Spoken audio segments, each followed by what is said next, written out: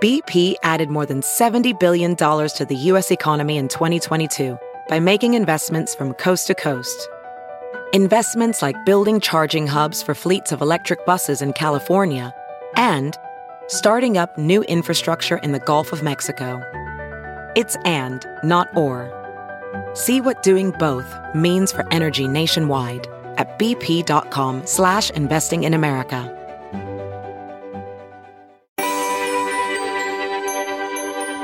Climate change is fact, not fiction, and something that affects everyone on the planet. Over the years, Hollywood has touched on climate change in movies like The Day After Tomorrow and Don't Look Up. Our guest this week is no stranger to the movies. Actor Tim Guinee is a feature film, television, and stage actor who has appeared in Iron Man, Stargate SG-1, Blade, The Good Wife, and many other productions. However, his passion and activism about climate change is not scripted. It's real. Tim, thank you for joining us on the Weather Geeks podcast. Thank you, Marshall. It's so nice to see you. It really is. You know, I had to bring with Tim on a committee that the American Academy of Arts and Sciences is working on related to the climate crisis. And it's just been a pleasure to get to know him. Of course, I know his face because many of the movies and television shows that he's been in, I've seen. And you certainly have seen them, too. If you've watched things like Iron Man or Stargate or Blade. I'm going to get into some of that because I want to pick Tim's brain on Hollywood and climate. But the real reason Tim is on this podcast is he's really passionate about the climate crisis because he understands the importance of needing to do something about it.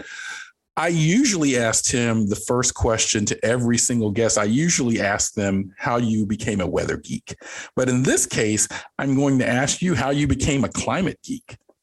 I actually have a fantastic story for you. And I'll say it.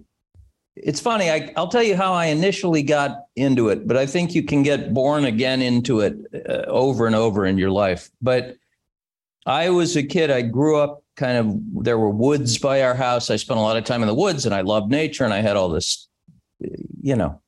anyhow, phenomenal love for the natural world. When I was 13 years old, I got a letter from Jacques Cousteau. I wrote him.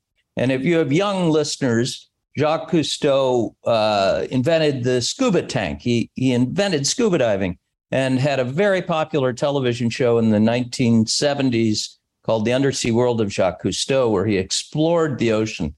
And it enthralled people. You really, for the first time, got to see the ocean in a way people never had. And I had written him a letter and he wrote me back, which is an incredibly generative thing to do, to write some 13-year-old you don't know a note. And in it, he described the climate crisis in 1976. Wow, really? Yeah. As scientists were seeing it in 1976, which was the first I ever heard of it. And of course, we know that, there were certainly the American Petroleum Institute knew about it in 1958 and Exxon knew about it in the early 60s. But in terms of popular knowledge, and I should mention Eunice Foote, who was the first one who really paid attention to carbon in the atmosphere in the 1860s. I think I'm getting that right. Eunice Foote is an amazing hidden figure of science. If you don't know anything about her, definitely Google her because she was a woman who was really at the forefront of what we know about this. Yeah.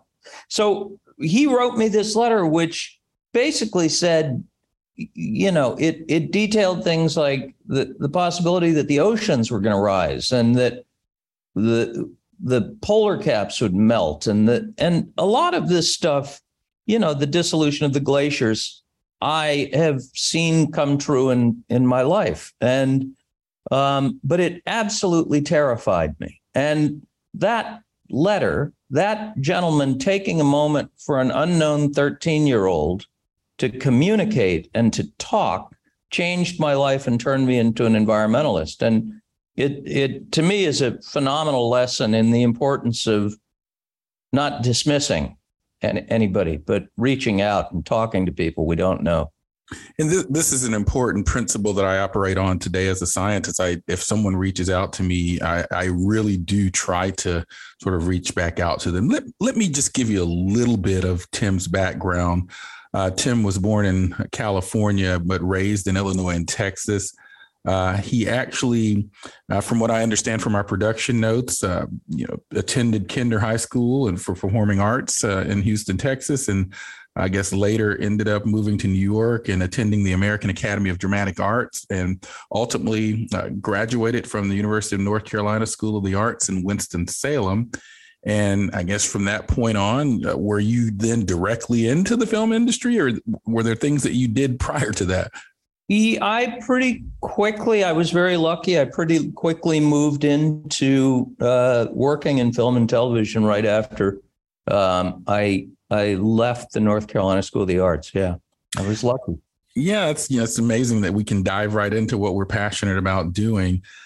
I want to this line of questioning is building up to something related to climate crisis. But again, many people listening to you know of you because they watch you. I mean, and I think people certainly resonate with actors and people that they see on the big screen or on television. Some of Tim's recent work, if you just Google his various sites and names, you will find his works. But some of his recent work include The Staircase, Inventing Anna, Clarice, Bull, Blind Spot, and it goes on and on, NCIS and so forth.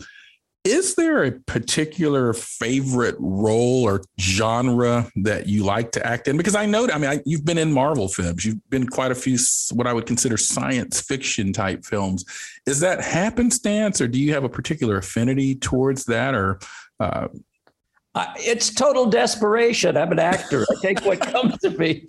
I wish I could sit here and lie to you and go, well, I really will only. No, a lot of it is really what the luck of the draw. And frankly, I've been incredibly lucky that I've gotten a lot of different stuff. So yeah, I'm not busy enough for you to ask a question like that.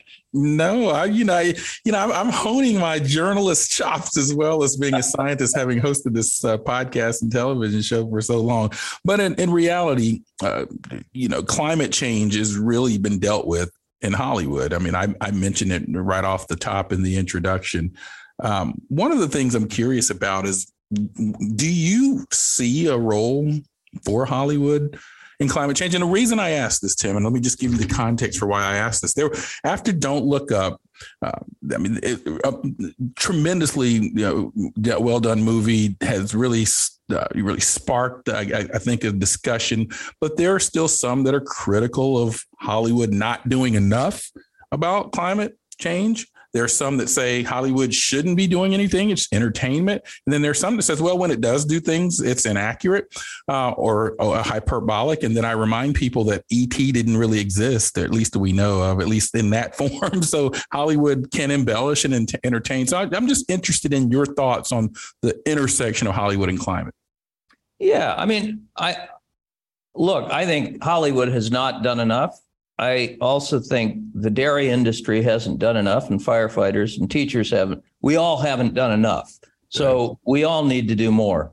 I think there's a fair criticism sometimes about, actors have a bigger soapbox than other folks, and sometimes they get on it and talk about stuff they don't necessarily know anything about. But that's not, by the way, let me just interject and say that is not the case for Tim, because I have gotten to know him and follow his work over the years. He's someone, as we'll talk about a bit later, that is very much immersed in this, knows his stuff on climate. But I also want to say something about that, which is, well, I'm not a scientist. I'm a guy who went to public high schools. I went to a school called the North Carolina School of the Arts, and I went for 4 years, and I didn't graduate because I discovered drugs and alcohol and thoroughly enjoyed those, and had to stop doing that 37 years ago. But went back to the school, gave me an honorary doctorate, so I had a high school diploma and an honorary doctorate, which seemed hilarious to me. So I wound up going back and eventually getting a bachelor's degree. but it took me 38 years. So what I just want to say to you is, if you're listening and you're not a scientist and you're not, that there are great resources. We don't all have to be PhD level climatologists to come into this work. And folks like Dr. Shepherd, Dr. Michael Mann have worked very hard to make this information accessible. And there really is such clear consensus now that you can really trust the work of the 99.999% of climatologists. So I just sort of want to say that too. This thing not only is something that shouldn't intimidate you. Don't use the idea that it's intimidating to prevent you from action, because we used to say it's about our children. It's not just about our children anymore. It's about us. It's about us. This thing is here and with us right now. Yeah, that's something I push back on quite a bit. I'm talking with Tim Guinea, actor who is very much concerned about climate change. I'm Dr. Marshall Shepherd from the University of Georgia. Curious, what was the spark that made you decide to use your particular platform for climate? I mean, you mentioned that you had sort of always been an environmentalist, but I mean, you have taken up the mantle for this, and we'll talk about you're president of Climate Action now. You're involved with Climate Reality Project. I know you founded something called the Climate Actors, or at least are involved with the Climate Actors. I think you founded it. I want to talk about those a bit later, but why climate change? You have a platform that you could have talked about pursuing your goals, or drugs and alcohol, some of the things that you just shared with us. But I mean, I feel like this is the hill that you is somewhat or will die on in terms of your activism, or maybe that's not a fair and accurate statement. I'm going to answer you with 2 or 3 stories all wrapped up together. So the first story is, as you mentioned, I'm involved with former Vice President Gore's organization, the Climate Reality Project. I was on my way to Pittsburgh to do a big kind of training thing and was involved and had agreed to come be part of that. And but I had visited a doctor, and the doctor was insisting I come in and have a conversation with him. And when a doctor insists you come in, you don't want to. You say, tell me everything. No, I won't. I go in with my wife. We're sitting, on linoleum. I mean, we're in this linoleum office with fluorescent lights, and the doctor says, have a seat. And I say, no, I'm okay. Somehow in my brain, probably thinking if I don't sit down, he won't give me the news that I think is coming. And he says, Tim, please sit. And I'm fine. And he says, Tim, you have cancer. And I said, because I'd been thinking about this, I said, are you okay? And he said, what? And I said, it's got to be very hard to tell people that they have cancer, and you have to do this a lot. And he said, Tim, you have cancer.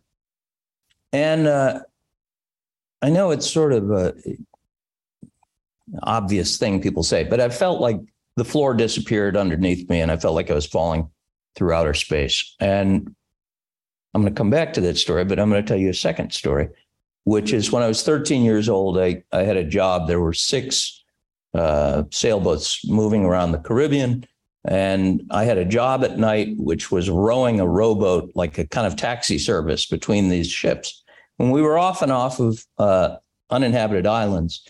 So I loved this job because the panoply of stars overhead in the sky vaulting above me was like nothing you'd ever seen anywhere. And on a really calm night, those stars would reflect in the ocean. And on a super calm night, you couldn't see the horizon line. You couldn't tell where the sky ended and the ocean began. And there are these miraculous little microscopic animals called dinoflagellates that live in the water that are phosphorescent, and they explode into light when every time you hauled the oars, these swirling galaxies of light would come spinning off the oar blades. And you felt on those calm nights when the sky was reflecting in the surface of the ocean, and the horizon line disappeared and the dinoflagellates were bursting out in the wake of the rowboat, you felt like you were rowing through outer space. And the miracle of our existence was so close. And it doesn't have to be that exotic. It's in the taste of my coffee. It's in when you see your children's eyes in the morning, or when you smell a breeze. Back to having cancer,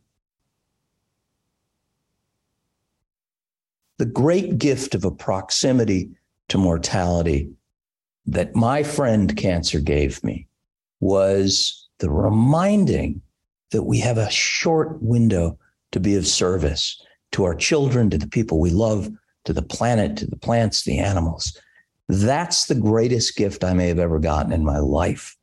And I will tell you, as a coda, because I trusted science, I don't have cancer anymore.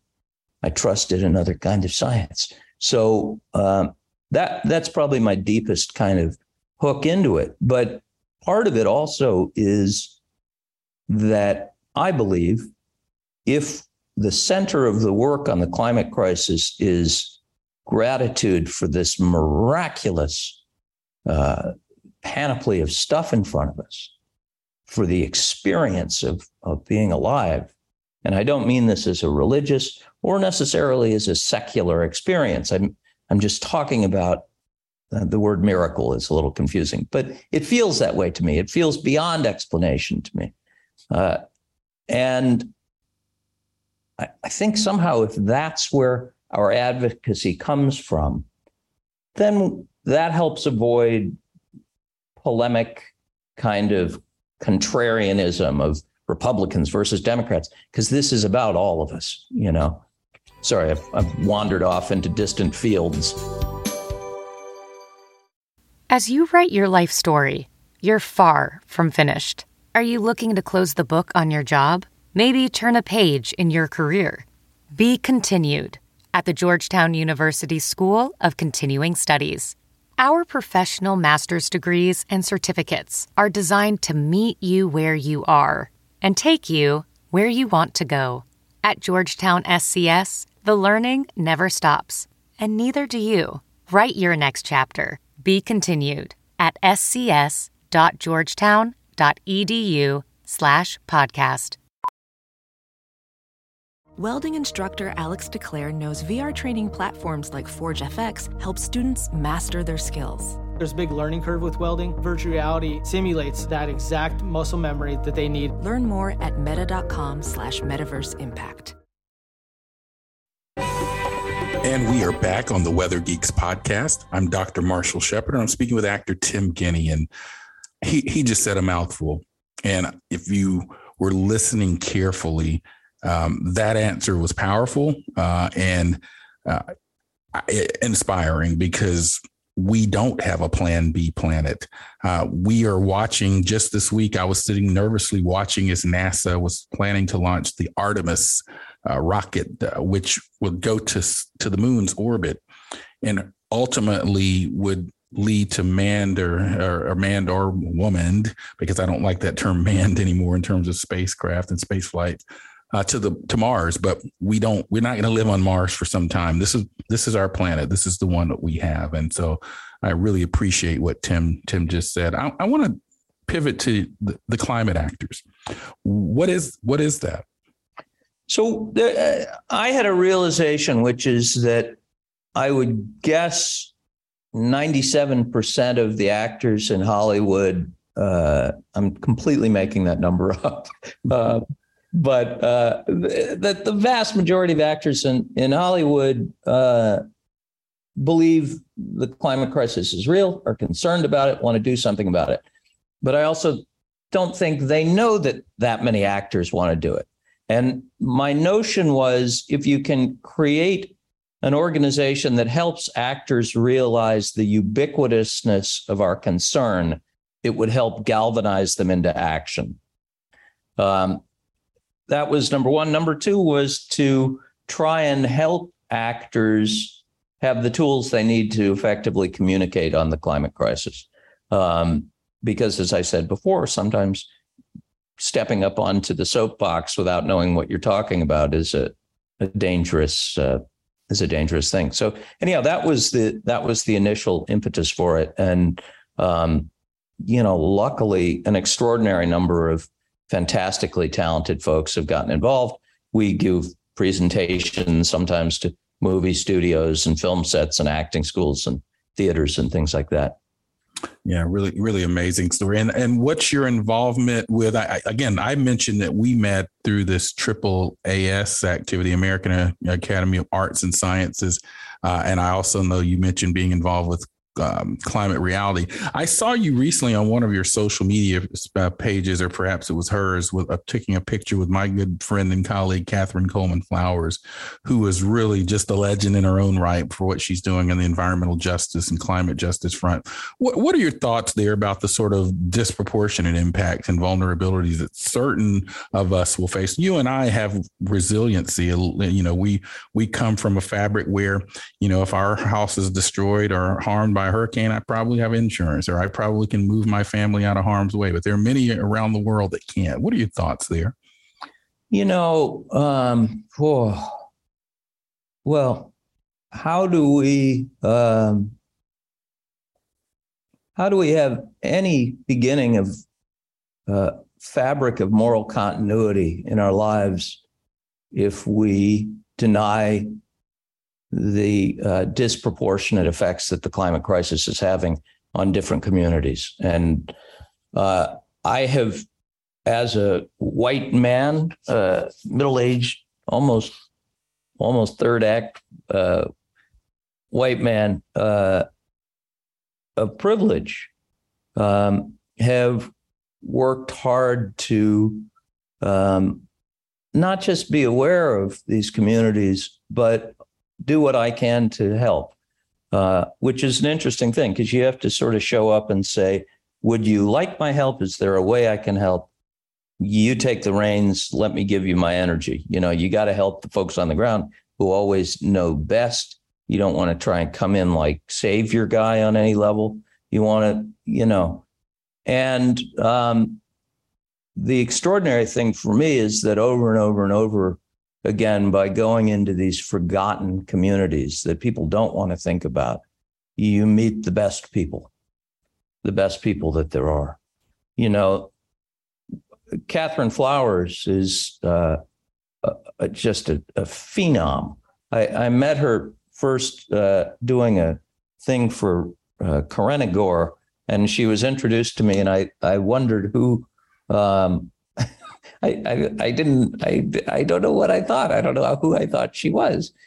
And then I discovered that she'd been working on this wastewater issue. She's a MacArthur Grant awardee.